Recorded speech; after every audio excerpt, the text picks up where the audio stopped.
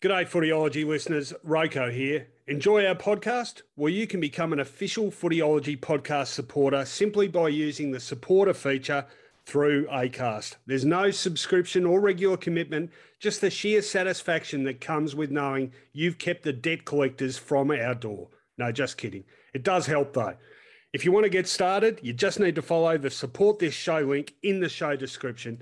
Thanks again, and now let's get on with it.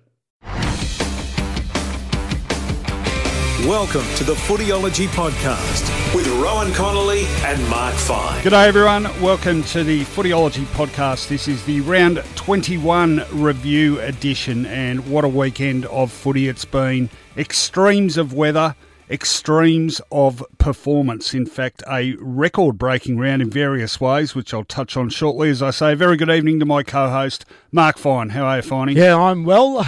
From snow to sun, we started off with snow in Canberra, of course, and finishing off bright sunlight and almost, well, looks like balmy conditions over in the west, and in between pretty cold in Melbourne. But I tell you what, all the while, big thank you to our major sponsors, and they are, of course, Andrew's Hamburgers, consistently brilliant. 80 years they celebrate this year. And they're at 144 Bridport Street, Albert Park. And as good as the burgers are, so is the build on your house from Nick's Bartels and Hardwick Build Co. So big thanks to both of them. It's good hamburger weather, and it's good weather to be sitting in a nice, warm, refurbished or brand new house. Yep, both of which I have not enjoyed this weekend because I'm in a house that's over 100 years old and I haven't had a beautiful Andrew's burger, but I should avail myself at least of the burger, because they are affordable. What a weekend of football. It was shocking for your Bombers, almost unthinkable what happened there. And then, of course, there were Brisbane continuing to flex muscles, but all the while, this race for the top four becomes more intriguing by the week. It does, and 2 rounds to sort it all out. But just a quick touch on some of the records that were shattered over this round 21 weekend. Of course, first time we've seen snow in an AFL game. Pretty hard to believe, although if you'd seen the schedule, you would have thought maybe there was a chance of that happening, but we'll touch on that later. Included among the record-breaking, GWS's lowest ever score, North Melbourne's lowest ever score, Essendon, most consecutive goals ever conceded by the Bombers, Western Bulldogs, most consecutive goals ever kicked by them, Western Bulldogs' biggest win ever over Essendon, and I think their 4th biggest of all time. Brisbane's biggest ever win against Gold Coast. There you have it, all in one weekend of footy. It was amazing. Yeah, it was incredible to think that Essendon kicked that first goal, rattled, I think, Dylan Shield. Yeah, it was a great 20 seconds. Yeah, it was, 20 seconds of great football, and what happened next was just mind-boggling. It was.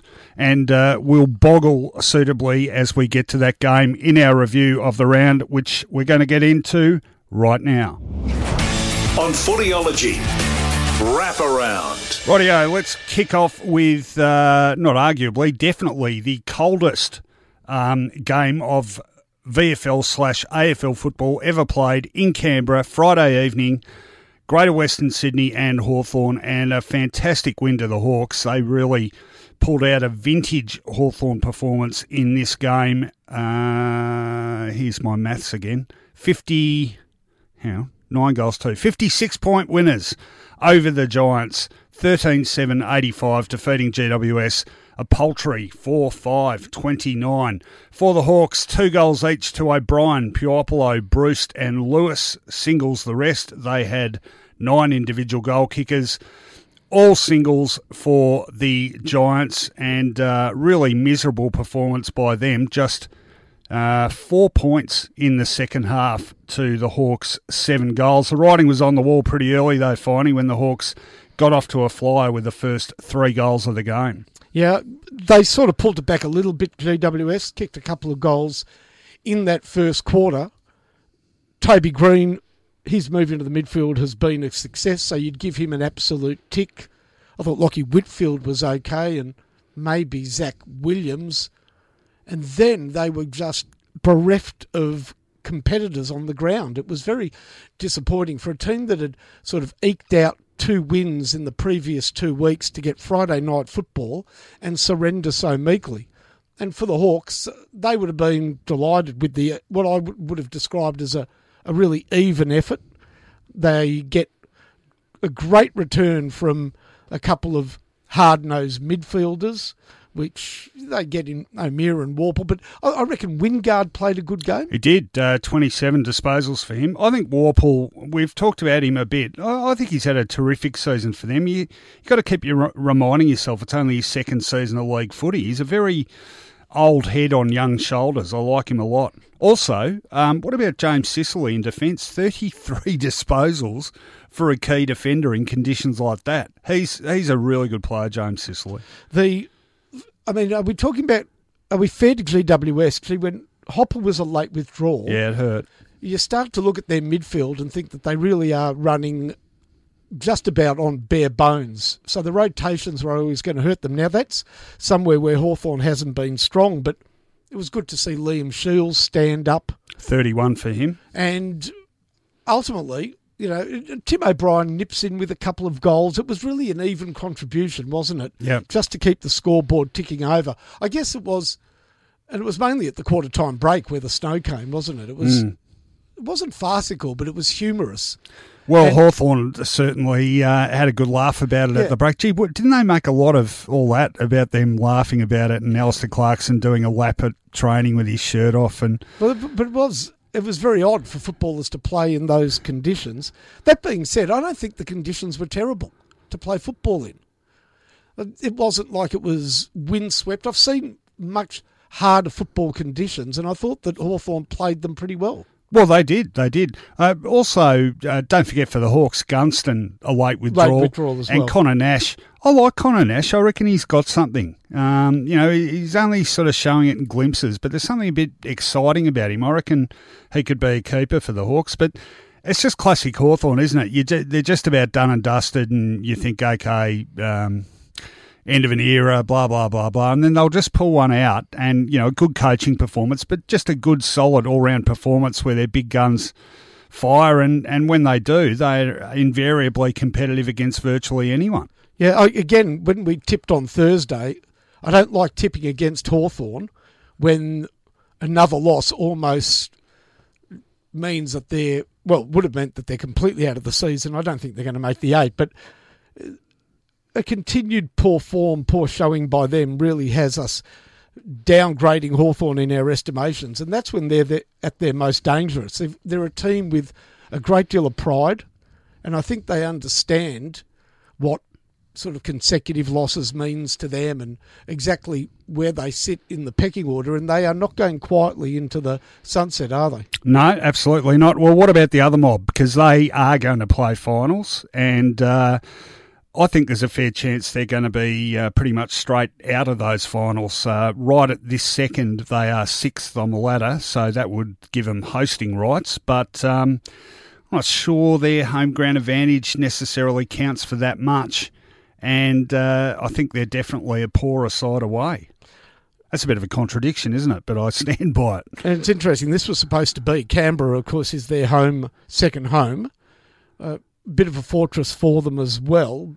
They've lost a couple of times in Canberra this season, I believe. Yeah, Freo beat them.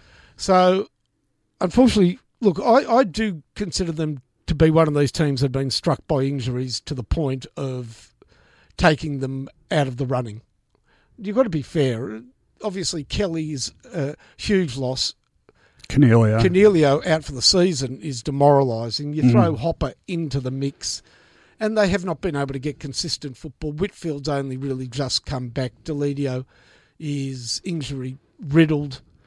They've got a lot of players that they've had to do without throughout the season. Yeah, but so have plenty of others. I understand that. So have Richmond, so have Collingwood. Essendon have more recently. I mean, it's just a fact of football life, and it's not necessarily even having the best 22 anymore. It's having the best list. So do we say that they don't have a strong list anymore, that deep list that so many clubs were jealous of up till a couple of years ago? Absolutely not. Absolutely not. And I think their performances reflect that. If you think back to 2016, they were within a kick of a grand final, and then the following year they were within 6 goals of a grand final, and then last year they were eliminated in week 2. I think this year they might be eliminated in week 1. So, look, they're thereabouts, but I just don't think they're good enough or perhaps strong enough mentally, as much as anything, to be able to really give it a shake this September.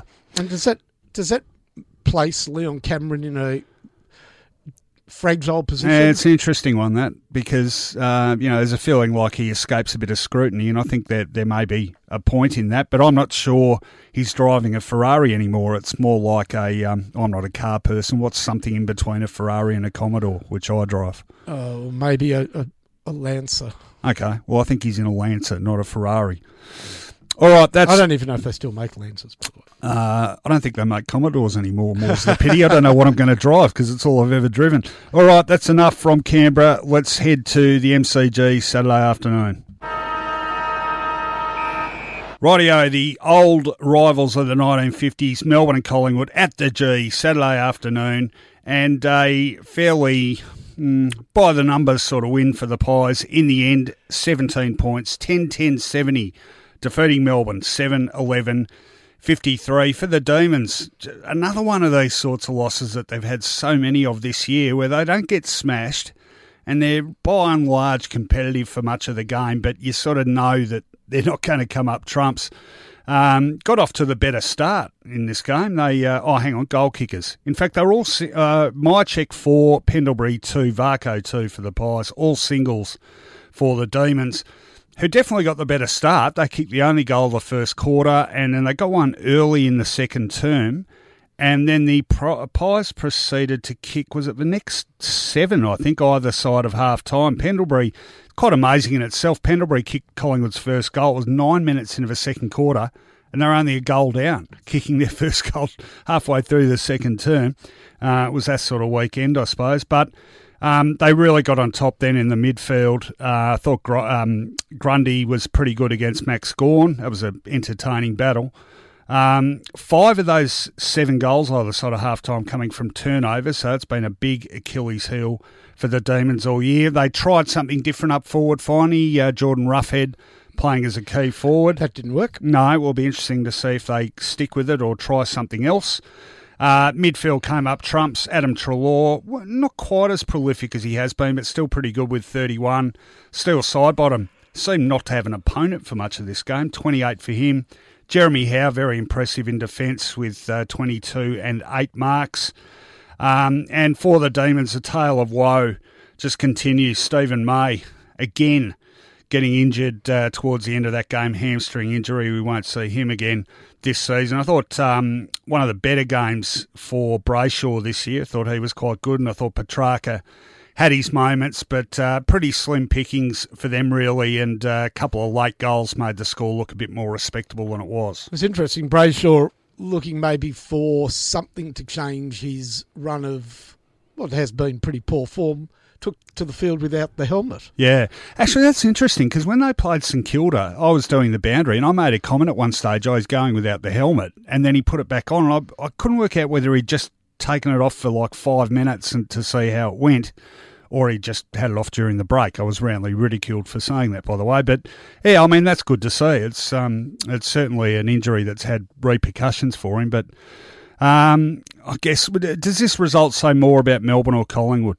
Oh, no, I think it doesn't really instill a great deal of confidence going forward into the finals for Collingwood supporters. Or the reality is that Collingwood got 4 goals out of Mychek. That was fantastic. But their attempt to cover Mason Cox's absence, which will be for the rest of the season with Roughhead, didn't work. And 10 goals, 10 against Melbourne doesn't translate, I believe, to a type of offensive setup that can win in the finals, or at least get deep into the finals. They just have not been able, it seems, for most of this season, to get things right going forward. Now, when you play against Melbourne, the beauty is that they're never too far away. So even though Collingwood kicked their first goal in the second quarter, 9 minutes in, Melbourne don't have any forwards, so you're only a goal down. They got to 42 points up, Collingwood. They just cruised to the line. Melbourne rattled off a few goals late. I wouldn't worry about what the opposition did. More that Collingwood's, it still appears laboured when they go forward. Mike Sheck he's a really good competitor, but he's going to have to face now the best defender from each of these sides in the finals. Which is why they have to have A second key Correct. forward. Any suggestions as to who that could be? Well, I don't know. I was actually just thinking then, could they actually take a punt and just go with an ultra small forward setup? I mean, you go back to Richmond 2017, you had Rewalt. What they had, though, was some tallish, medium-sized forwards, didn't they? But it was all about the pressure that was applied to Yeah. keep the ball in there. And De Goey and Elliott they're great offensively, but they're not famous for putting pressure on. Right, What about Varco? Can he make a difference in that regard? I mean, he bobbed up with a couple of goals. He's a great run-down tackle, and he can provide some forward-line pressure, but there are misses in his game as well, in that he finds it hard to sustain that aerobic effort for the entire game or for an entire quarter even. So he can get exposed a little bit coming out of the back line when teams realise that he's running on low. So do we agree that the forward situation is the biggest Achilles heel in Collingwood's attempt to win this flag? Yeah, it seems to be, doesn't it? Okay, can Collingwood win? I'm going to keep doing this. No, Can no. Collingwood win this flag? No. No, I don't think they can either. All right, that's enough from the MCG. The second Saturday afternoon game in Adelaide. Let's go there. Rightio, Adelaide Oval, the second Saturday afternoon game. A big win in the finish to Port Adelaide, who are starting to gather some nice momentum. Here we go again with my maths. 47-point victors over Sydney. 15-13, 103, defeating the Swans. 7-14, 56 for the Power. 3 goals to Rosie Holotta. 3 goals to Charlie Dixon. 2 to Marshall. 2 to Wines, who was a late inclusion after everyone knows had to pull out with sternum bruising. Everyone knows, of course, being... Everybody knows it's Butters. Everyone knows it's Butters. That's me. That's him. 2 goals to Marshall, 2 to Wines, 2 to Sutcliffe, singles to Amon, Houston and Ryder. For the Swans, 2 each to Heaney, Menzel. Good to see him bob up and do something. 2 to Papley and a single to Ronke. Pretty even start to this game. 4 goals to 3, quarter time. The Power really got on top in that second quarter, didn't they? And then after half-time, very much one-way traffic, 8 goals to 3 after half-time. A lot of this game played in the wet too. I don't know. I don't know if it's because the Swans were a good contested ball team. I always had this image in my head that they were a good wet weather team, but I'm not sure they are anymore. They certainly didn't handle the conditions as well as the Power did. They had been pretty competitive coming into this, the Swans. I think 4 of their last 5 losses by 10 points or less. Port's defence tracking very well at the moment. Darcy Byrne-Jones, who we gave a rap to last week, he was great again, 28 disposals for him. Tom Jonas led very well, 25 for him, good for a key position defender. And Peter Laddams, it is Peter, isn't it? Laddams just signed a new deal with the Power. Been impressive in the last couple of weeks in the ruck. 23 disposals for him and plenty of hit-outs for the Swans. Lloyd picked up 30. Oliver Florent starting to become a very consistent senior player for Sydney. 29 for him. Ollie Wines makes a big difference when you get a guy of that quality coming back into your lineup. You know, the real good news out of this game, I think, for Ken Hinkley, apart from the fact that the win puts Port Adelaide one step closer to a spot in the finals, was the usual suspects were not the players who won them the game. Travis Boak, very quiet, 13 possessions. Rockcliffe, sub-20, I think 19 possessions. Robbie Gray did not hit the scoreboard. These are normally the signposts to a Port Adelaide loss, but your man Darcy Byrne-Jones was fantastic. I thought Houston played a really good game. Peter Laddams, well, hasn't he come from far stage left? That contract extension probably caught the footy world by surprise a little bit, but I can understand it. Actually, it's interesting because you mentioned the other week Sandful form. You know, you're not convinced that that's a great entree to AFL, but he apparently, from all reports, his Sandful form had been outstanding, and he just banged the door down basically and did very well last week against Essendon and backed it up this week. So, I mean, they're back in town, aren't they? I think the last kick of the day was that Cam Sutcliffe kicked a goal after the siren that put them in the 8. Well, interestingly, Sutcliffe, he's now probably the league number one agitator. He really does not get the ball, but he kicked 2 goals, which is interesting. Because why do you reckon he chose number 50? I think it was thrust upon him. There is Ben Brown, of course. There's 2 50s running around the AFL now. Yeah, it's not. Ben Brown, I imagine, is the more famous of the two and the more dangerous. He's of a the two, weird-looking guy, Cam Sutcliffe. The first time I saw him playing for Port, I was sort of looking at him and thinking, you look about 40. Yeah. Well, look, he was a mid-season pickup and an interesting insertion into the team because no sooner had they picked him up than they started using him. Of course, famously went a little bit berserk in his first tagging role against Lachie Neale, and since then he's been a bit of a watch, hasn't he? So where do we stand on Port? I mean, we ritually, not rubbish them, but we've always been very sceptical about them. Of these sides sort of jousting for it could be a couple of spots in the 8 now, I think you've got to have them below the Western Bulldogs, but are they the next best of the contenders?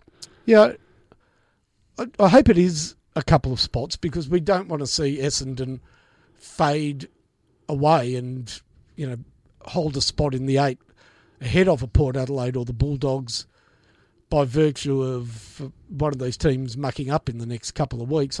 Port will catch them, but yeah, I'd say Port, for mine, Port Adelaide maybe, as you say, just behind the Bulldogs, but not far behind them.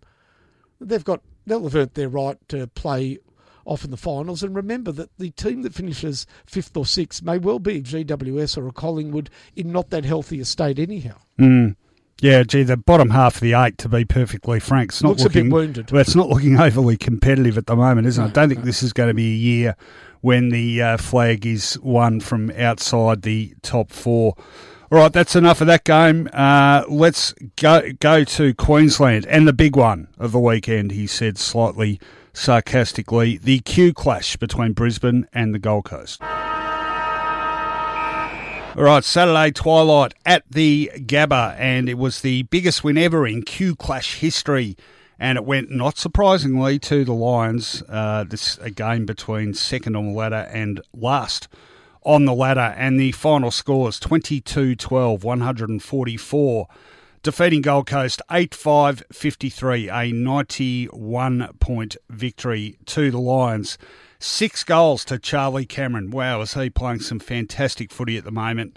2 goals each to Bailey, Lyons, Hipwood, Zorko and McStay. And for Brisbane, a total of 12 individual goal kickers. They are very, very healthy and potent. Didn't Swallow kick a couple? He did for Gold Coast. Yeah. He did. Yeah. I was talking about Brisbane. Okay, sorry. I thought you said Gold Coast had individual goal kickers. Oh, no.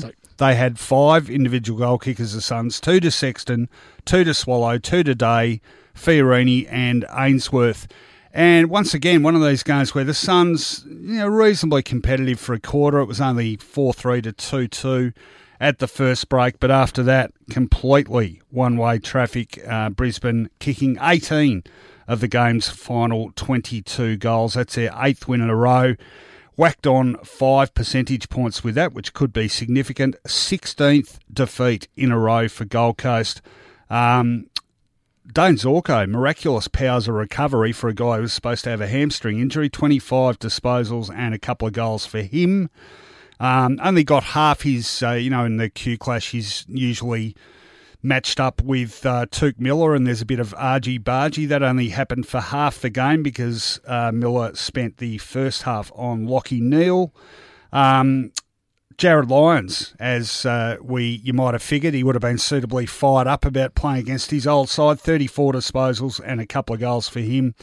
The Lions racked up 65 inside 50s, and the highlight, of course, Charlie Cameron. He is in rare form at the moment, and a deserved winner of the Marcus Ashcroft medal. And his 6 goals puts him on 47 for the season, which before the final game of the round had him equal 5th in the Coleman medal with Jack Darling.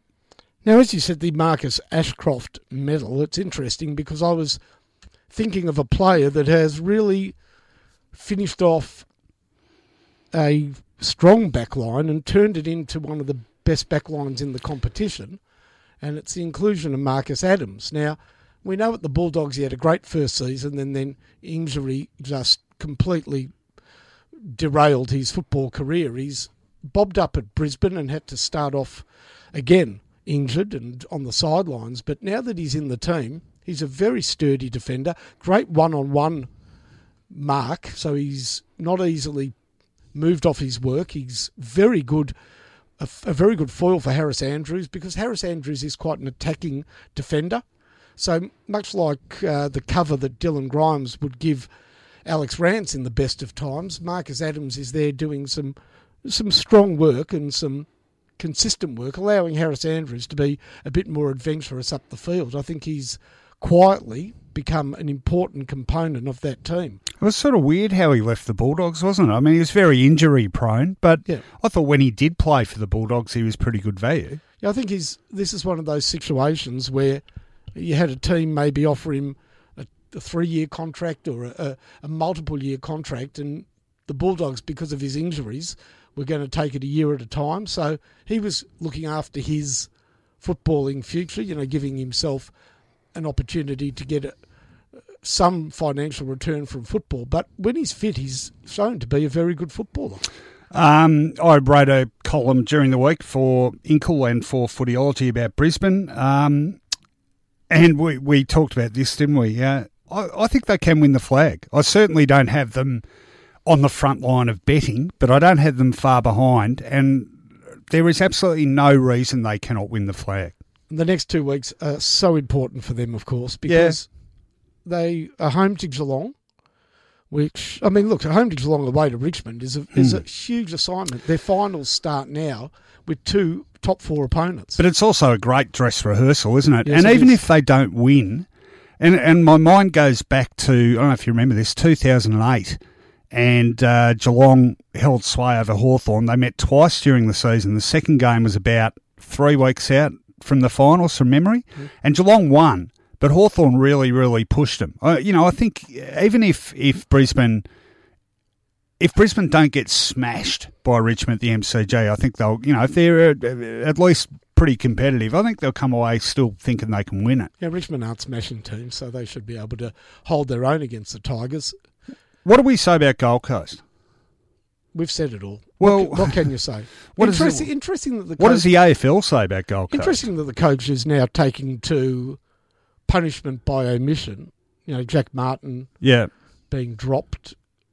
I wonder whether it's the right play, given that players like Jack Martin are going to be courted at the end of the season, or has he already written off Jack Martin as a future Gold Coast player? I mean, well, maybe they're just tired of sort of kowtowing to guys who don't show what they should and won't really commit themselves. Well, this cannot be an annual occurrence for the Gold Coast. Otherwise, this team has to be I'm not saying they have to be reassigned, moved, but they have to be rethought. The entire operation. This cannot continue where they start okay, but it's a long season. Yeah. And as the season wears, other clubs cherry pick their best players, and by the end of the year, they are completely. They've become completely. They've lost any unity, and they've become basically a team in disarray because players are being dropped or intend not to play for the club next year. It must be a horrible place to be. Well, the most important game for them is going to be around the commission table when they decide on what sort of assistance they're going to get. But I can tell you what, it needs to be meaningful. Otherwise, this whole scenario will just repeat itself. Well, why give them another player to put into an environment where that player probably doesn't want to be there? Okay, so the assistance I'm talking about, meaningful, has to be off the field as well as on the field. Correct. All right, enough of the Q Clash. Let's talk Saturday night footy. Okay, I'd like to just omit this game, but unfortunately we can't. At Marvel Stadium Saturday evening, an absolutely crushing win by the Western Bulldogs over a pathetic Essendon. 21 goals, 11, 137 points, the Doggies. 104-point victors over the Bombers, 4-9-33. Like we said off the top, the Bulldogs' biggest ever win over Essendon. One of their handful of biggest wins ever. Most consecutive goals the Bulldogs have ever kicked in a game, and the most consecutive goals Essendon have ever conceded. And first 20 seconds were great for the Dons. I must admit, I thought, oh, they're on. They're definitely on. Centre clearance from Jake Stringer goes to a tap from, I think, Tipper it was, and Dylan Shield. Right foot snap and a goal in 20 seconds. And that was it. Their next goal came at, what was it, 108 minutes they went goalless for. I think might have been around the 20-minute mark of the last quarter. Tipper. Anthony McDonald, Tipper and Woody kick one, and then they kicked three. In fact, they kicked the last 3 goals of the game. 21 goals in between. Outstanding performance from the Bulldogs. They were good to watch. I mean, it was really good footy to watch. They got a lot of goals out of transition off half-back. Some of their linking up with handball was great to see. They had heaps of run. Let's run through the goal kickers. 3 to Dixon, 3 to McLean, 3 to Dale, 3 to Shackey, 2 to Will Hayes, who I thought was quite impressive, 2 to Norton, singles the rest for the Bombers. 2 goals to Mark Bagley, the last 2 goals, Shield and McDonald, Tip and Woody. As far as best goes, I will expand on this guy, so won't talk too much about him now, but Josh Dunkley, who's having a terrific season for the Doggies, thought he was great. Lockie Hunter, very good. Toby McLean, very impressive as well. They racked up the touches. McRae and Hunter both had 30 plus. The team stats were so revealing about this game. 124 more disposals, the Western Bulldogs. They are a high possession team, but that is incredible discrepancy. 36 more contested possessions, 29 more inside 50s. And Essendon, the heads dropped pretty early and it just got worse and worse. For me, probably the evening summed up by that ludicrous goal when Cale Hooker got the ball at full back, went to short pass across the face of goal, kick was smothered, and Bailey Dale just socketed off the ground. And the Bulldogs you could see their confidence growing. 6 goals, 4 goals, 6 goals in the third quarter, another 5 in the last. As good a performance as they've turned on since the grand final win, no question about that. And they are hitting some fantastic form. At times it looked like netball.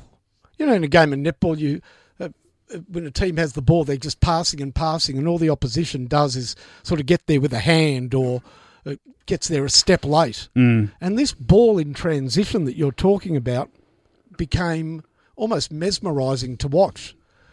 There was, of course, Dunkley. There was plenty of Bontempelli, McRae. Bailey Smith, I thought, played really well. The ball coming through the hands of Johannesen. And then they come into the forward line and there was separation. And separation came because of the speed with which they were moving the ball through the midfield. Essendon had committed probably too many players one-on-one to the contest. So Dixon would get off the leash, Shackey, and Norton to an extent took some good marks, didn't necessarily hit the scoreboard, but this was very much a game where Essendon's shredded midfield was exposed. And it is a shredded midfield, let's be honest. Merritt played well, I thought. Yeah, he was all right. Heppel, brave but not right. I thought there were probably 3 you could have in the best, and you just named 2 of them. The other one I thought had a crack was Redmond. Yeah, I thought Redmond was good. And beyond that, unfortunately, there's no second tier of midfield, is there? There's a procession of players who continue to come in when there's injuries and continue not to take their chance. And unfortunately, I know I like him, but Cole Langford, he just has not produced a cracker this season. So really disappointing. David Myers had played some pretty good VFL footy, but he was an opportunity for David maybe to play well enough to be part of a finals campaign, but he didn't look anywhere near the pace, did he? No, I think, Mark Bagley is clearly not part of their best 22 anymore, and Ben McNeese has been tried now several times. I'm afraid he's just not up to it. So, it's at the start of this year, if you said Darcy Parish was a huge loss, you'd think, oh, really? But, they really missed him last night because through this injury run, he's been about their main sort of in and under consistent possession winner. Heppel, the number of players Essendon are clearly playing injured is also a factor here. Heppel isn't right, shouldn't be playing. Even more so, Horacio Fantasia. Worsfold basically said this after the game. He should check in now for surgery and tell what the consequences, because he can't get hands on footy anyway. He had one touch almost to half time. Hooker looks completely crippled with his back injury. He's struggling. So, yeah, look, they've been really hard hit by injuries, but like I said, you've got to have depth to cover them, and patently their depth is not nearly up to scratch. Bulldogs, they've still got a tough task to make the 8. They've got Adelaide in that last round, of course. Who have they got next week, the Bulldogs, off the top of your head? Bulldogs, I'm not quite sure. Port Adelaide is. You keep talking, I'll look it up. Okay. Well, I want to ask you a question while you're looking it up about Andrew McGrath. Yep. Is he going to be a midfielder? Is he capable of playing in the middle for Essendon? Yes, he is. Okay. Don't rate him? No, I do rate him. I absolutely do rate him. Yeah. But I guess this was the time for him to step up and become that 30 possession winning midfielder. I think he's another one who's really starting to feel a pinch. He's had a lot of responsibility put on his shoulders. What is it now? His 3rd season. Yep. It's been very consistent for them. And I like his attitude too. No, I'm very confident he'll be a top-line midfielder for them for a long time. I'm still desperately looking for who the Bulldogs are playing next week. Keep going. The Bulldogs have now the big power midfield that I think most teams try and assemble, because if you ever look at the body size of their midfielders, it really is 2019, isn't it? You've got Josh Dunkley, you've got obviously Bontempelli is a fantastic player, and either he's doing something brilliant or he's attracting 2 or 3 opponents. Essendon, every time Bontempelli was rolling onto the ball, Essendon players with a man became obsessed with Bontempelli. His presence creates opportunities, but the fact that they're big and powerful, I think, almost guarantees them midfield supremacy against most teams. And speaking of which, they've got GWS next week. GWS at Giants Stadium. Yeah, that's right. But, we're talking about depleted midfields up against a powerful midfield. They should roll over the top of them, shouldn't they? They should, and, of course, they're playing Adelaide and Ballarat. So you think they're going to win their last 2, and there's some pretty sick-looking teams inside the 8. So, right now I'd be backing them to make it. All right, enough of that game. There was another Saturday night game down at the Cattery, and it was suitably cold down there.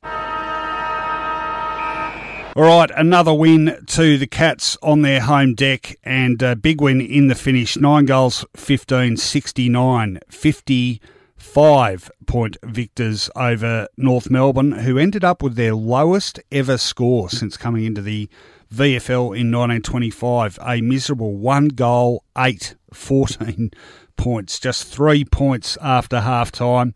For the Kangaroos, you'd look at that scoreline and think it was a wet weather game, but it wasn't that wet down there, was it? It's precipitated in the last quarter only, Rowan. Yes, okay. Just on that North score, their previous lowest was 2 goals, 7-19 set in 1930. Bit of rain in the last quarter, actually. I just looked up my weather report, but all clear before that. And Paddy Dangerfield, yet again, 31 disposals for him. Mitch Duncan, 27 for him.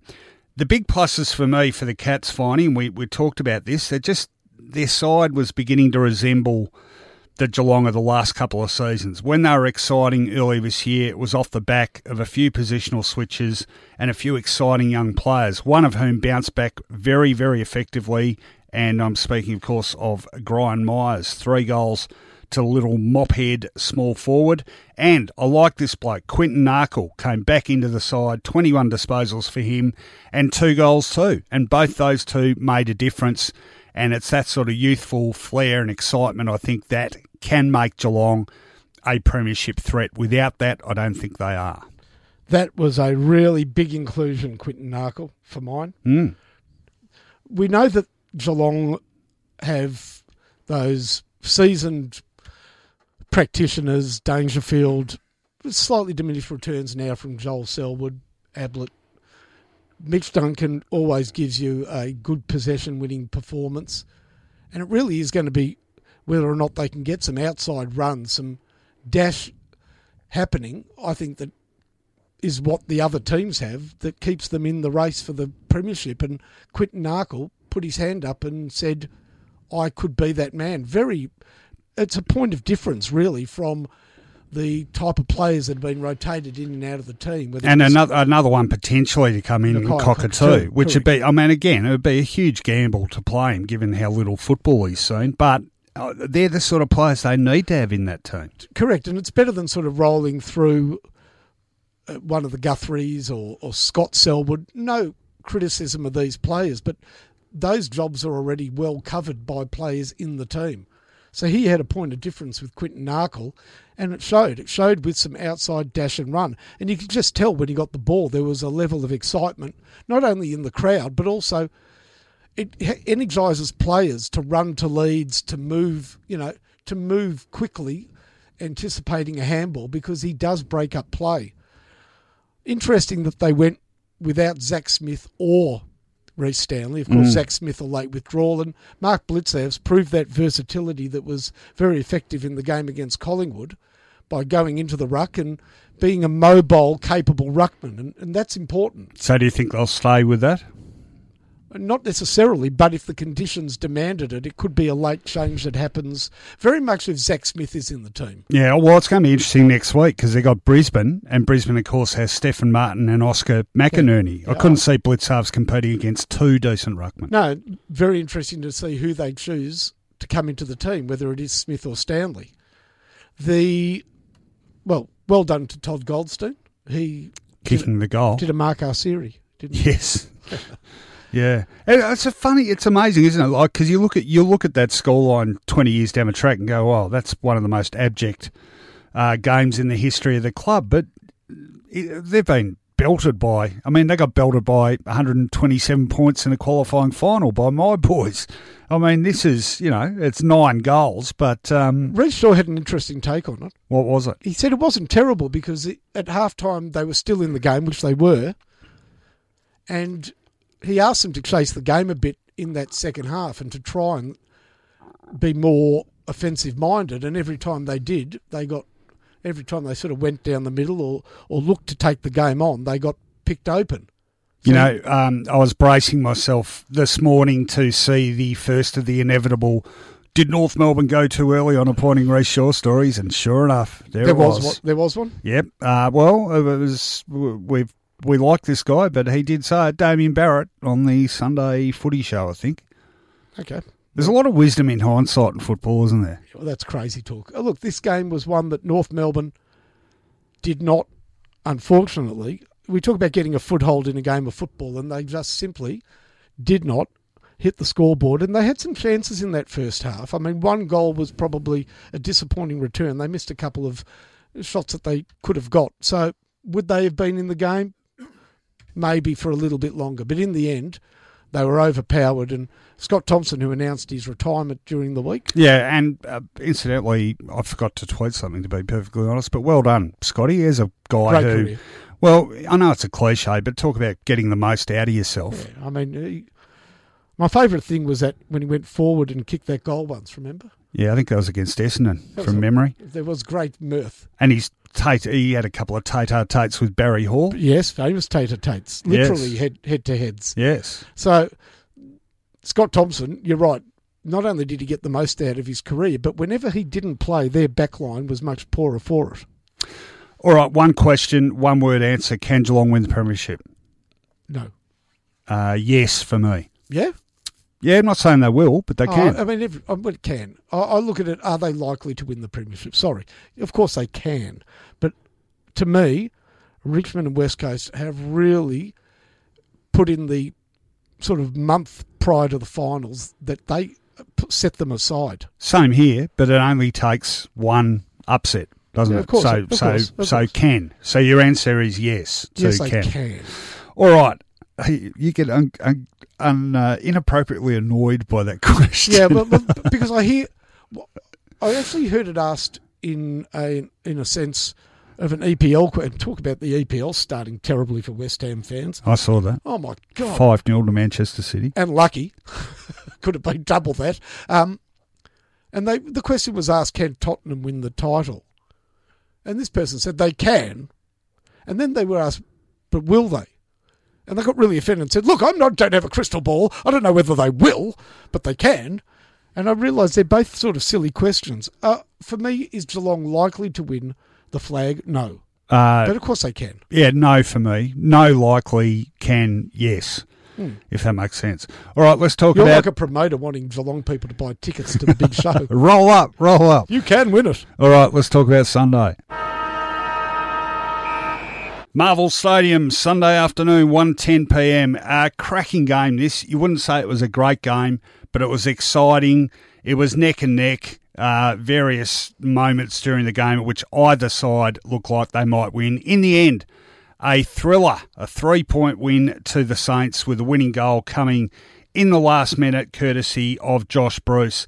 Final scores 10-12, 72 the Saints to Fremantle, whose finals chances basically ended with this defeat, 10-9, 69. 3 goals to Jack Stephen, a hero in his return to senior footy for the Saints. 2 goals to Hanbury, 2 goals to Membry, singles the rest, and for the Dockers, 2 to Fife, 2 to Matera, singles the rest. Well, I thought after 5 minutes, here we go, Freo hasn't turned up again on the road when St Kilda kicked the first 3 goals. At one stage, finally, 11-1 inside 50 St Kilda's way. But the Dockers, to their credit, they pulled it back. It was that inside 50 count was 16-7 by quarter time. And then late in the second quarter, it had completely evened up, 18 each. So they really fought their way back into the game, courtesy once again of Nat Fyfe, who was outstanding for the Dockers, 35 disposals and 2 goals for him. And the last couple of minutes, in a mistake-riddled game, I thought Freo made more mistakes, and they will absolutely rue the last couple of minutes. They had a 9-point lead. Key moment for me, Brad Hill, and yeah, look, he's a great player, but he gets the ball in the back pocket from was it a mark, I think, and proceeds to kick it out in the full. Gives the ball back. Jack Stephen kicks a really good goal, back to 3 points of difference with 2.5 minutes left to play, and then it was Nick Hind, I think, found Josh Bruce with a lovely pass on the chest, and Bruce kicks what proved to be the winning goal just 39 seconds left when he kicked that goal on the ball. More importantly, 2 seconds left before he had to kick it. Yes. Oh, boy. Yeah, well, he used his time well, and the ball in Freo's forward line when the siren went. That's 3 out of 4 for the Saints under the coaching of Brett Ratton. Surely he gets the gig now, finally. They've been great in close finishes, haven't they, Fremantle? And it looked like they were going to pull off another one. Really, because that last quarter, St Kilda simply couldn't kick a goal. For much of the last quarter, there were no goals scored. Then finally, Matera split the middle with an excellent set shot, which, by the way, should have been a 50-metre penalty. Who was that that went into his back? Was it Hunter Clark? I mean, it was crazy. He took a mark and then just got drilled into the ground. Yeah. I don't know why that wasn't. Well, it's funny, the Saints fans were pretty angsty about the umpiring. How do you feel about the umpiring? There were odd decisions both ways. Definitely no advantage to one team or the other. I'll tell you if I think any side is hard done by, but particularly my own. But no, that wasn't the problem. The problem was St Kilda again just seemed to like bombing the ball into the forward line. Their kick into the forward line really is a Hail Mary play, which was why it was very fortuitous that Nick Hind, one of the few players who actually does lower his vision and look for a leading player, got that ball that ultimately was kicked to Josh Bruce. He's been a good pickup for Very the good Saints. pickup. Very good Essendon should have drafted him. He played for Essendon in the VFL last year. Should have drafted him. I really like the way he takes the game on, but a lot of players who go on the dash then seem to lose perspective of what to do with it. But he very, very much creates a bit of space by taking on the game and looks for a player to hit upfield. So I like that in his game. St Kilda were almost out of the game at quarter time, by the way. It looked as though Rowan Marshall was at least had done his hamstring, if not his knee. Yeah, I couldn't work out whether it was a hamstring or the knee. Well, whatever it wasn't serious enough to stop him. But had he not come back on the ground, St Kilda had no ruckman. I mean, they would have had to go with Carlisle and probably Josh Bruce. And I thought Carlisle was pretty important, actually, because he was fairly decisive in his ability to stop the intercept mark, take that intercept mark in the back line. But I'll tell you one thing about Carlisle that I've learned. At some point in the game, he's going to do something ridiculous. Yeah. And he incredibly picked out a Fremantle player with a short pass towards the end of the game. It was the worst kick I've ever seen. Oh, yeah, it went to, who's 15 again? One of them. Banfield? No, he's 41. One of their men.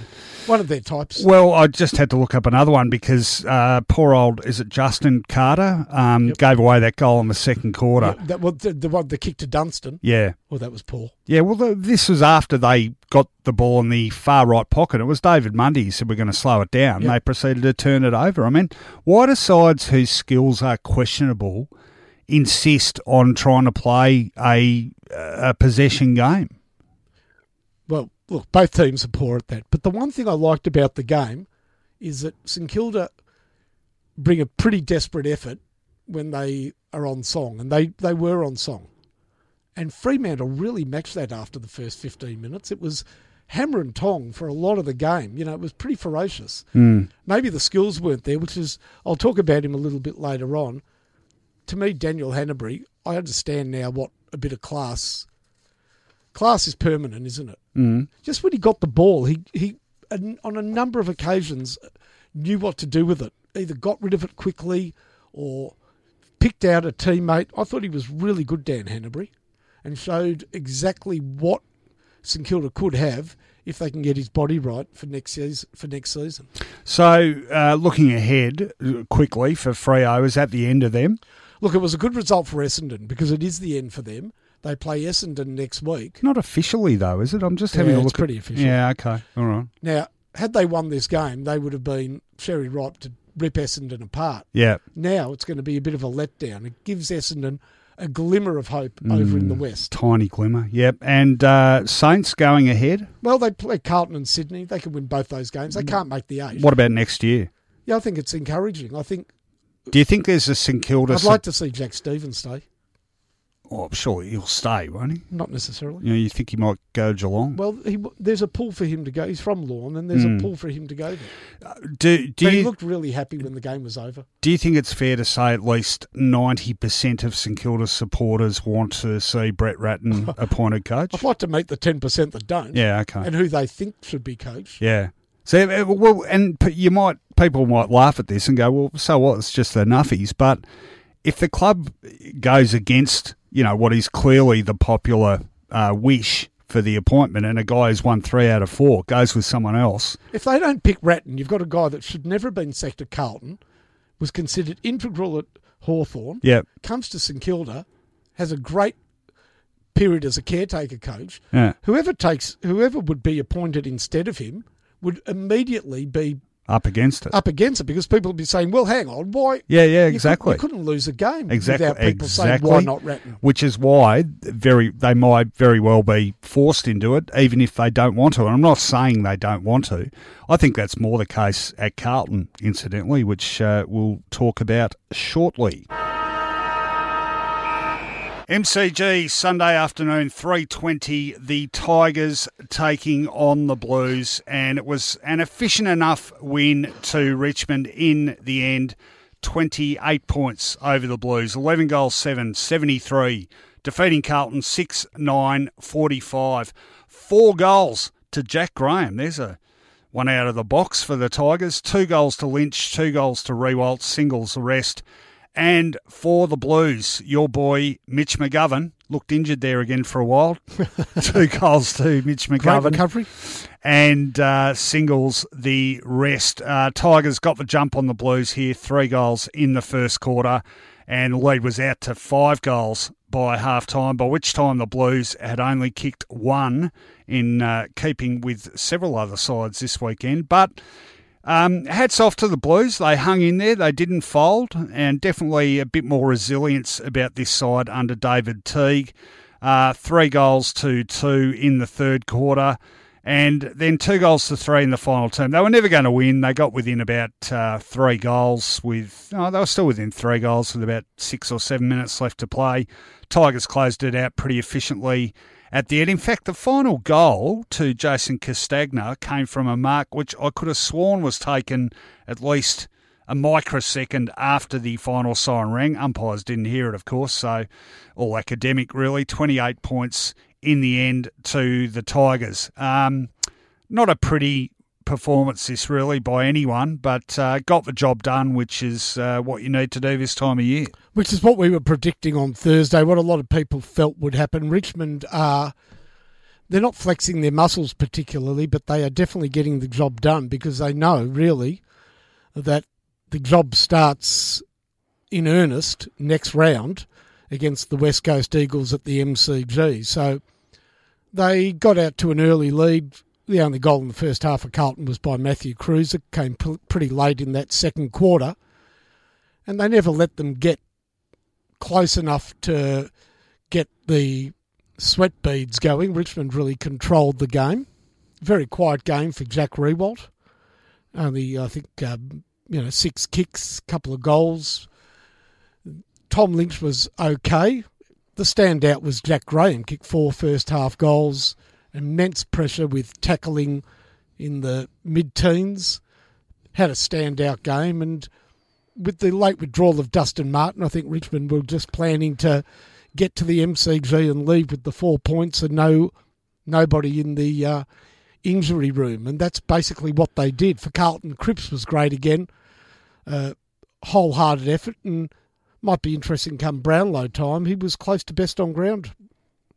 Yeah, I suppose that's almost the most significant thing is that they got the job done without Dusty. And the other mids did step up. I thought Dion Presti are very good. Shane Edwards had a good game today. In his milestone game too, 250 for Shane Edwards, so appropriate celebrations for him. And they're good at wins like this, aren't they? They're good at, they can be spectacular, but they're good at the unspectacular grinding wins when they have to. They're a side for all seasons, really, the Tigers, aren't they? They are. Amazing career, Shane Edwards, 250 games. Yeah, why is that amazing? Because I'm not saying he's done it quietly, because he's been a very good player in the last few years as Richmond have found their better selves, but he's playing as well as he ever has been, pardon me. He's going to hit 300, no question. Yeah. His body's been sound right throughout his career.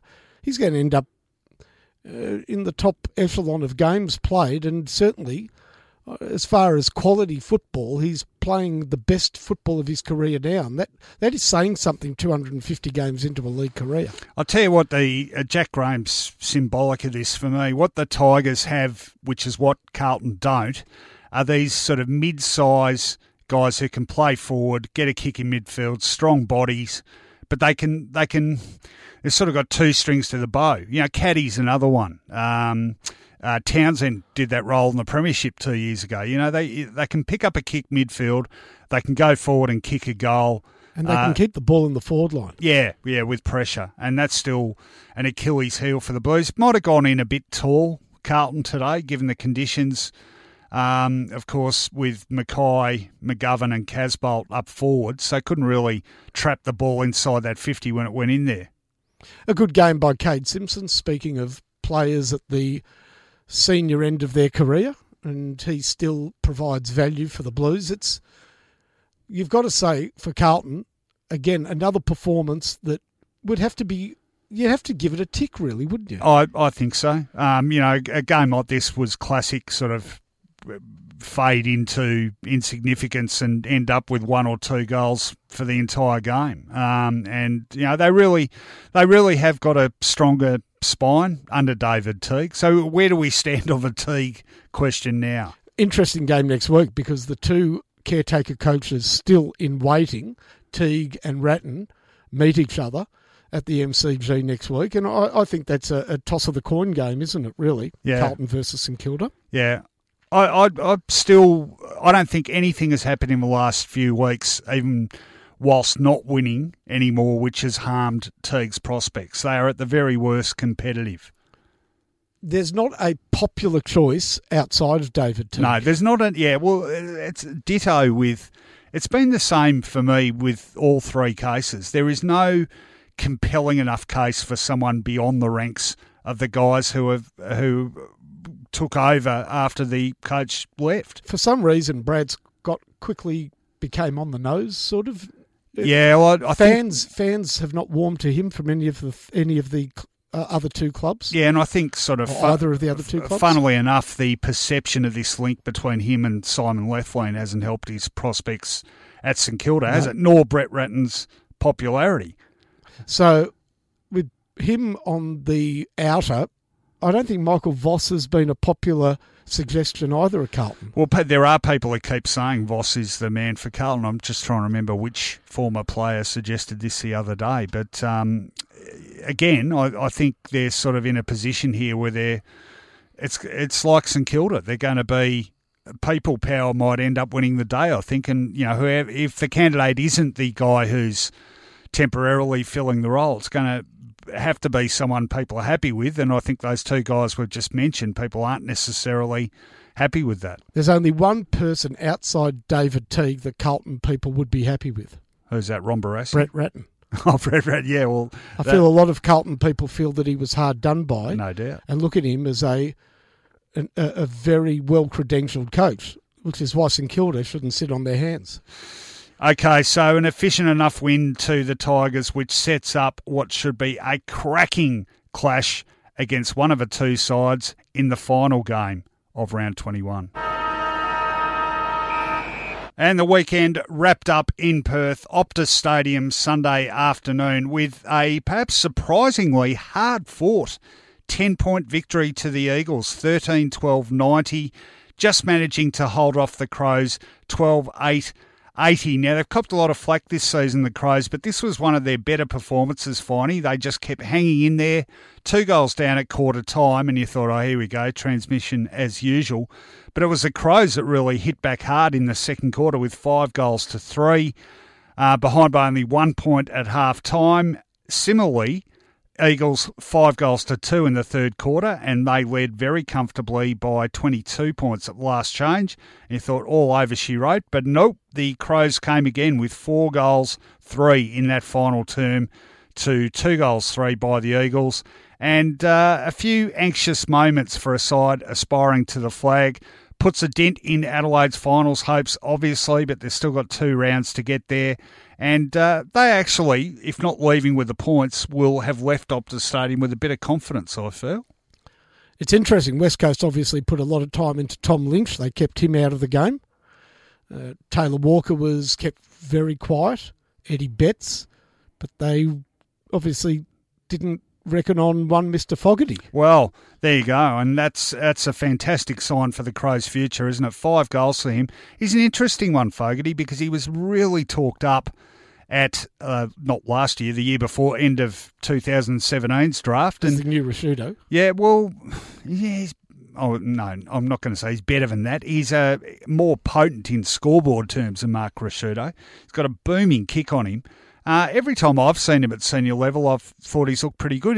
Tom Pike's marked him quite harshly in selection terms, I think. Yeah, he might be one of those players when the ball's in the opposition hands doesn't complete the contract. I think the knock on him was how hard he worked with the ball as compared to how hard he works when he doesn't have the ball. There was a bit of a gulf there, and we know that football's so much about systems now and about commitment to maintaining shape and following your opponent and making it hard wherever they are on the field, that he was considered a bit of a soft touch.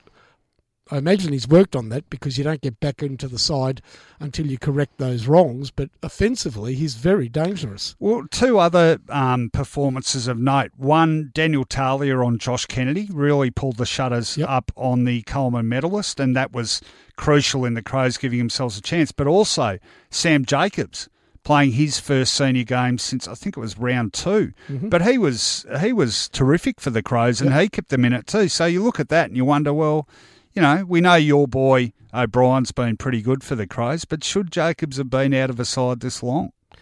He certainly is staking a claim for a position if that team makes the finals, and they will probably go right down to the final week, travelling to Mars Stadium in Ballarat against the Bulldogs to find out whether or not they're going to play finals football this year. Full credit to Jack Darling. He had a very poor start to the season, but he's in ripping form. Actually was used a bit in the ruck and was quite effective as well, so a good game by him. They got the usual gilt-edged performance out of the likes of Shuey and Gaff, and it was just enough to keep Adelaide at arm's length all day. Whilst we give Adelaide a great deal of credit, we should also note that West Coast never really looked like losing this game. So what does this result... And by the way, that might have been different had Rory Sloane not run into Matt Crouch. Yeah, no, fair point. They lost a key midfielder, Adelaide, at the wrong time early in the third quarter. So as it stands, the Crows outside the 8. They've got, as you mentioned, the Bulldogs in Ballarat in the last round. What a bizarre scenario to decide a final spot. And before that, though, they've got Collingwood at Adelaide Oval next Saturday, the twilight game. So will the Crows make it, Finey? It becomes so interesting. You'd tip Adelaide to beat Collingwood, but Collingwood have an ability to get on the road and make it very hard for teams that get ahead of themselves. The last thing Adelaide want to be doing is counting their chickens and thinking about round 23 before they complete the contract in 22. They should beat Collingwood because Collingwood are pretty beleaguered at the moment up front, finding it hard to get a winning score on the board. I think they miss out because I think Bulldogs will beat them. It's interesting, just looking at the percentage gap between the Crows and the Bulldogs too, about 5% or so. So Bulldogs still got a bit of work to do. They'd have to win by a fair bit. But the Bulldogs are they level with them? They are.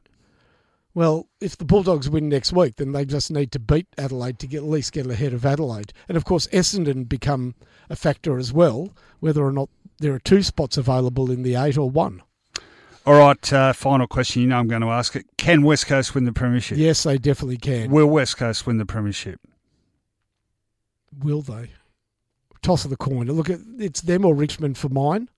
And all throughout the year I've been a bit of a naysayer when it comes to West Coast, but no longer. You know what could be what they should not do? What? Is aim to smuggle Nick Natanui into the team at the end of the season. I really think that if they played him, he could break down, and you lose a ruckman in a prelim or a grand final, that'll cruel you. I think they've got the right formula now. Can they win with this team? Absolutely. Will they win? Maybe. Oh, sorry, I'm not going to write Richmond. Now you're equivocating. I am going to equivocate because will they win? I think they and Richmond will be if not the grand finalists because of ladder position, one of them will hold the trophy. I agree with you. I'm asking you now for a premiership tip. Richmond. I'm going West Coast. Yeah, fair enough. I do that with no confidence, I say, the Tigers. Yeah, no, ditto. It's going to be a fascinating final 2 rounds. All right, there's all 9 games of round 21 done and dusted. Let's talk about the highs and the lows. On Footyology, hot or not? Okay, we all know how this works. I'm going first. I've got a hot, and his name is Josh Dunkley. What a fantastic A-grade midfielder this guy's turned into. Of course, that's how he was recruited, but I think most people probably came to know him as a smaller forward, didn't they? That was the role he played in that famous 2016 Premiership win. He's had 30-plus disposals for the Doggies in 7 of his last 10 games, averaging 28.4 per game, which puts him in the upper echelon possession-wise of midfielders in the game. And he just keeps getting better and better. He was equal fifth in their best and fairest last year. I can't think of a father-son product who's been less like the father. Less like the father in terms of the size, the profile, the sort of player. Not to mention his kicking. I mean, he's not a great kick, but he's not a poor kick either, I don't think. And he's deceptively big too. I know that sounds funny, but when you see him up close, he's got quite a big body. Very good overhead too. That's from the father, definitely.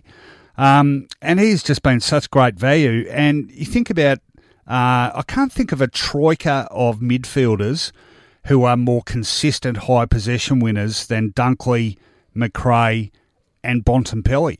Or, on Saturday night you could probably have Punter on a possession front instead of Bontempelli. But he just racks them up, and he's a terrific contested ball player, good clearance winner, great value, and it just seems staggering to me that the Swans overlooked the opportunity to pick him up. I think Bulldogs took him with a second-round bid.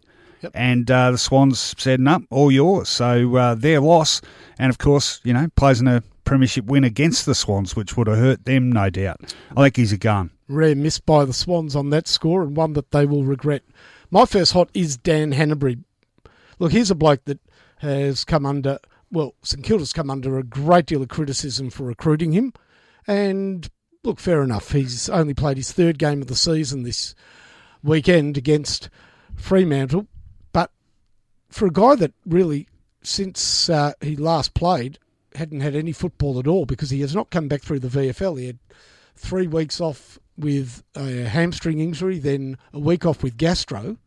He immediately got into the tempo of the game, kicked 2 great goals in the first quarter, and from that point on, showed a great deal of class in a game that lacked a fair bit of class. Apart from Fife, there wasn't a lot going on that side of the ledger, and I just think for a player that's been heavily criticised, he came out and really played a great game of football for St Kilda. So well done, Dan Hanbury. Yeah, good call. There's another premiership player having swapped clubs. Not for me next, and it is scoring.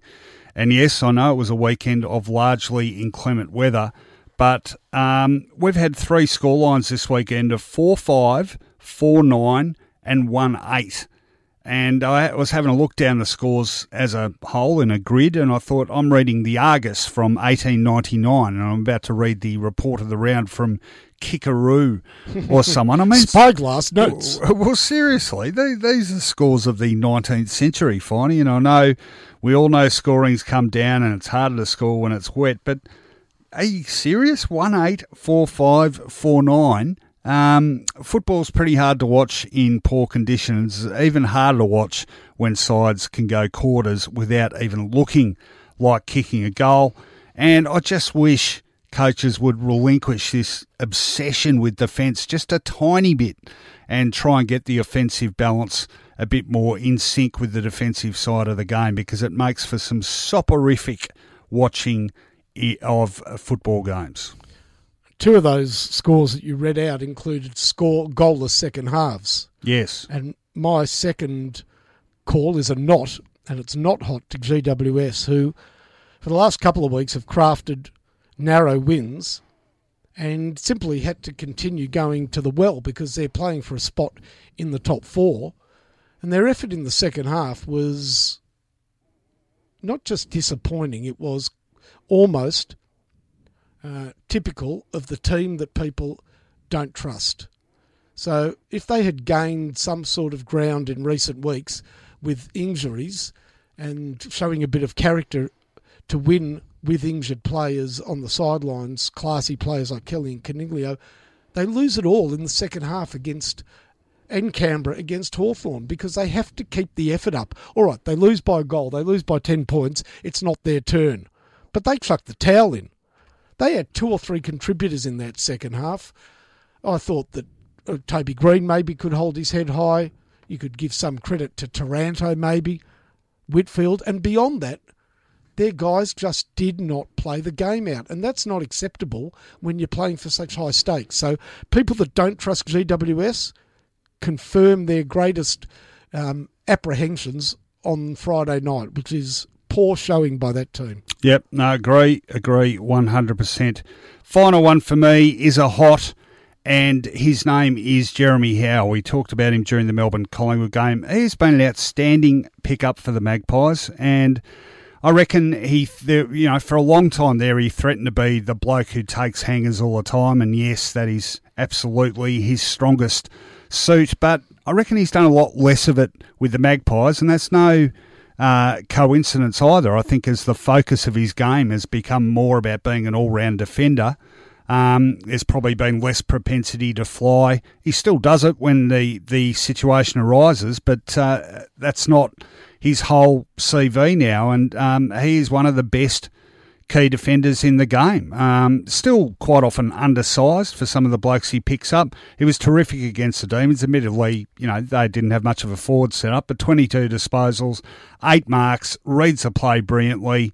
I reckon there was a lot of cynicism when he went from Melbourne to Collingwood, as there was with Lyndon Dunn, who also was playing good footy for Collingwood till he got injured. But this guy has been a terrific pickup. He's a bona fide quality defender who's been outstanding for Collingwood. Ripping bloke too. I think anyone who's dealt with him would agree with that. He's been terrific for the Pies and an absolute mainstay of a defence which can be underrated at times. So well done, Jeremy Howe.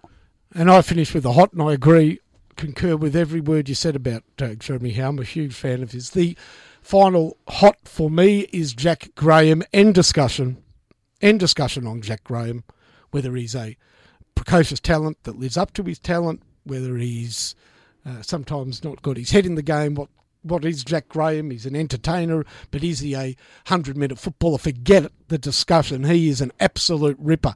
And it's not the 4 goals he kicked in the first half, because they were telling, of course, in a rain-soaked, low-scoring affair. It was and I lost count at about 15 tackles that he executed on an afternoon when, again, Richmond measure their quality by harassing opponents and applying pressure. He is fantastic at it. He is a terrier with talent and going to be a key player in September. All right, good work. They are our highs and lows of the weekend. Finey, I'm pretty angry. I would have thought that your rant might be worth bottling. Well, I've tried to keep an even head about it, but let's see how I go. Let's get into it. On Footyology, the rant off. Okay, then I think I'm going to let you go first this week, Finey. I'm going to just work up my head of steam a little bit more. So I look forward to be entertained by yours, as we always are, of course. 3, 2, 1, rant. Many years ago, our forefathers, not being able to decide where our capital city should be, Melbourne or Sydney, drew a line, and halfway between the two found the coldest, most inhospitable point, one that would be perfect for selling fireworks and pornography, and named it our nation's capital. They called it Canberra, or as Dorrie Evans would refer to it thereafter, Canberra. It's not a place you go to unless you're a politician, a petty bureaucrat, or a tourist on the way to Queanbeyan who got lost. Why on earth you would play a Friday night football game there in the cold, early cold weeks of August, I don't know, other than to have that incredible sight of snow. The fact is, nothing really works in Canberra, does it? They've tried football teams there and they've failed dismally. They've tried to make it a tourist attraction, and of course it's about as attractive tourist-wise as maybe Adelaide. Really, the only reason that there is football in Canberra is because of the AFL's greedy attempt to get a little bit out of something, out of every town, a little bit. And this little bit has amounted in poor football played in the worst conditions by a home team that couldn't care and an away team, Hawthorn, that didn't know how to lose. So there you have it. Canberra, home to it's our nation's capital, home to failed design, home to very little inspiration in terms of politics, and now home to the most memorable game of football in terms of weather. It snowed at quarter time. It doesn't snow goals, it actually snows. A good reason never ever to turn off from Yass. And we've just lost our entire audience from the nation's capital, so apologies to you. I've only been there. In fact, we went there together, didn't we, for and it was bloody cold that night. AFL Hall of Australian Football Hall of Fame night, which they had in Parliament House. And didn't they have to? They had to interrupt the ceremony because there was a division and the bells started ringing, and it was weird. And we still had to. We didn't get enough food, and we had to stop at Macca's on the way home, as you do. But it was zero when we. Yes, it was. It was. And I remember as we stopped at Macca's lamenting the fact that we couldn't have an Andrews hamburger, 144 Bridport Street, Albert Park. All right, I'm just working myself up into a lather here. Count me in. 1, 2, bombs away. I'm pissed off with my team, Finey. Seriously pissed off. There's only so much mediocrity you can take, and if you're an Essendon fan, you've now had to put up with it for nearly 2 decades. We all know the lines. Yep, the only club except Gold Coast not to win a final since 2004. Equal longest premiership drought in the club's history coming up. But this is about more than that. Frankly, Essendon fans these days would be happy enough knowing their players could give a toss longer than a few weeks in a row. Yeah, so the Bombers have got injuries. So have GWS, so have Collingwood, so did Richmond earlier this season. They all managed to claw their way through them.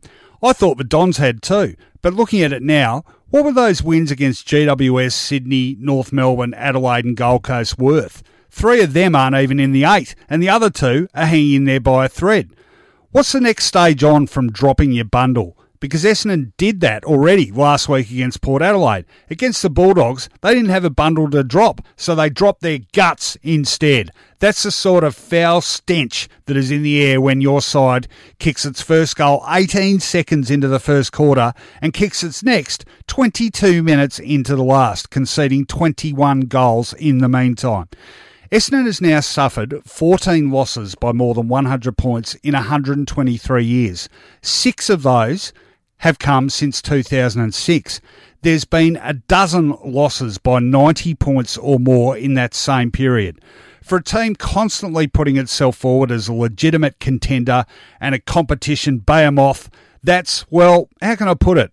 It's shithouse. This is a club which is close to the most loyal supporter base in footy, Finey. More than 84,000 members this season, a figure that actually went up 6% despite yet another disappointing year in which the club failed to make finals.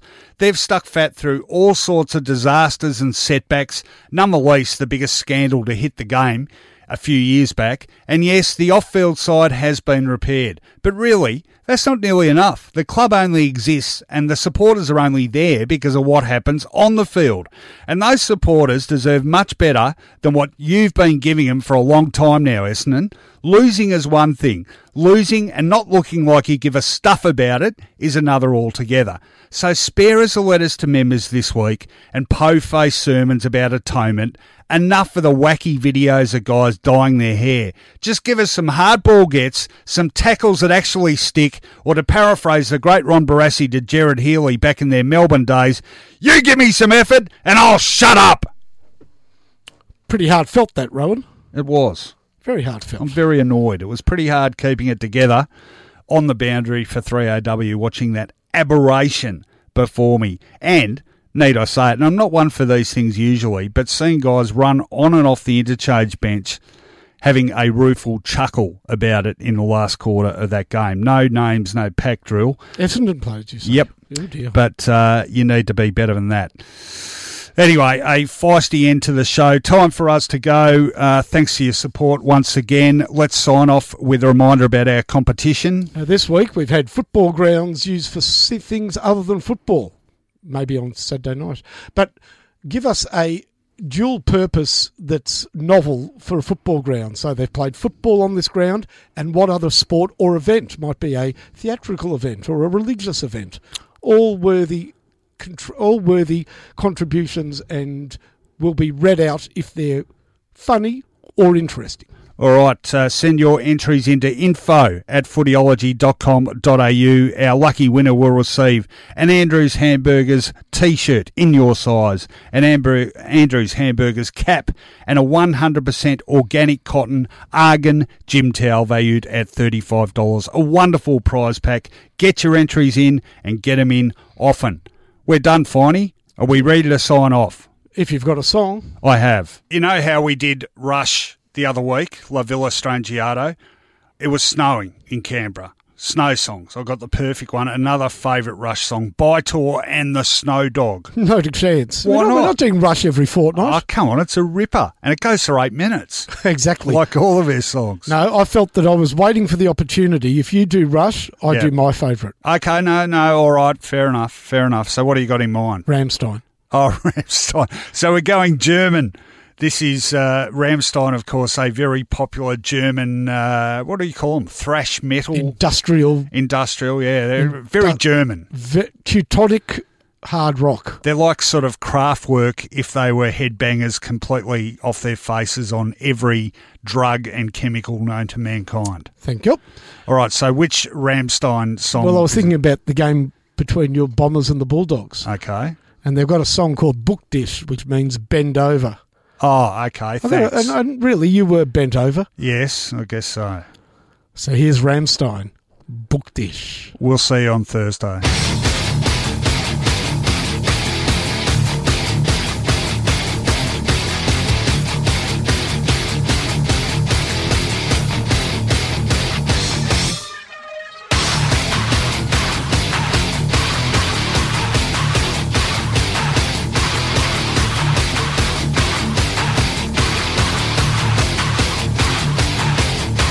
Zweibeiner auf allen Vieren. Ich führe ihn spazieren im Passgang, den Flur entlang. Ich bin enttäuscht, jetzt kommt er rückwärts mir entgegen. Und ich bleib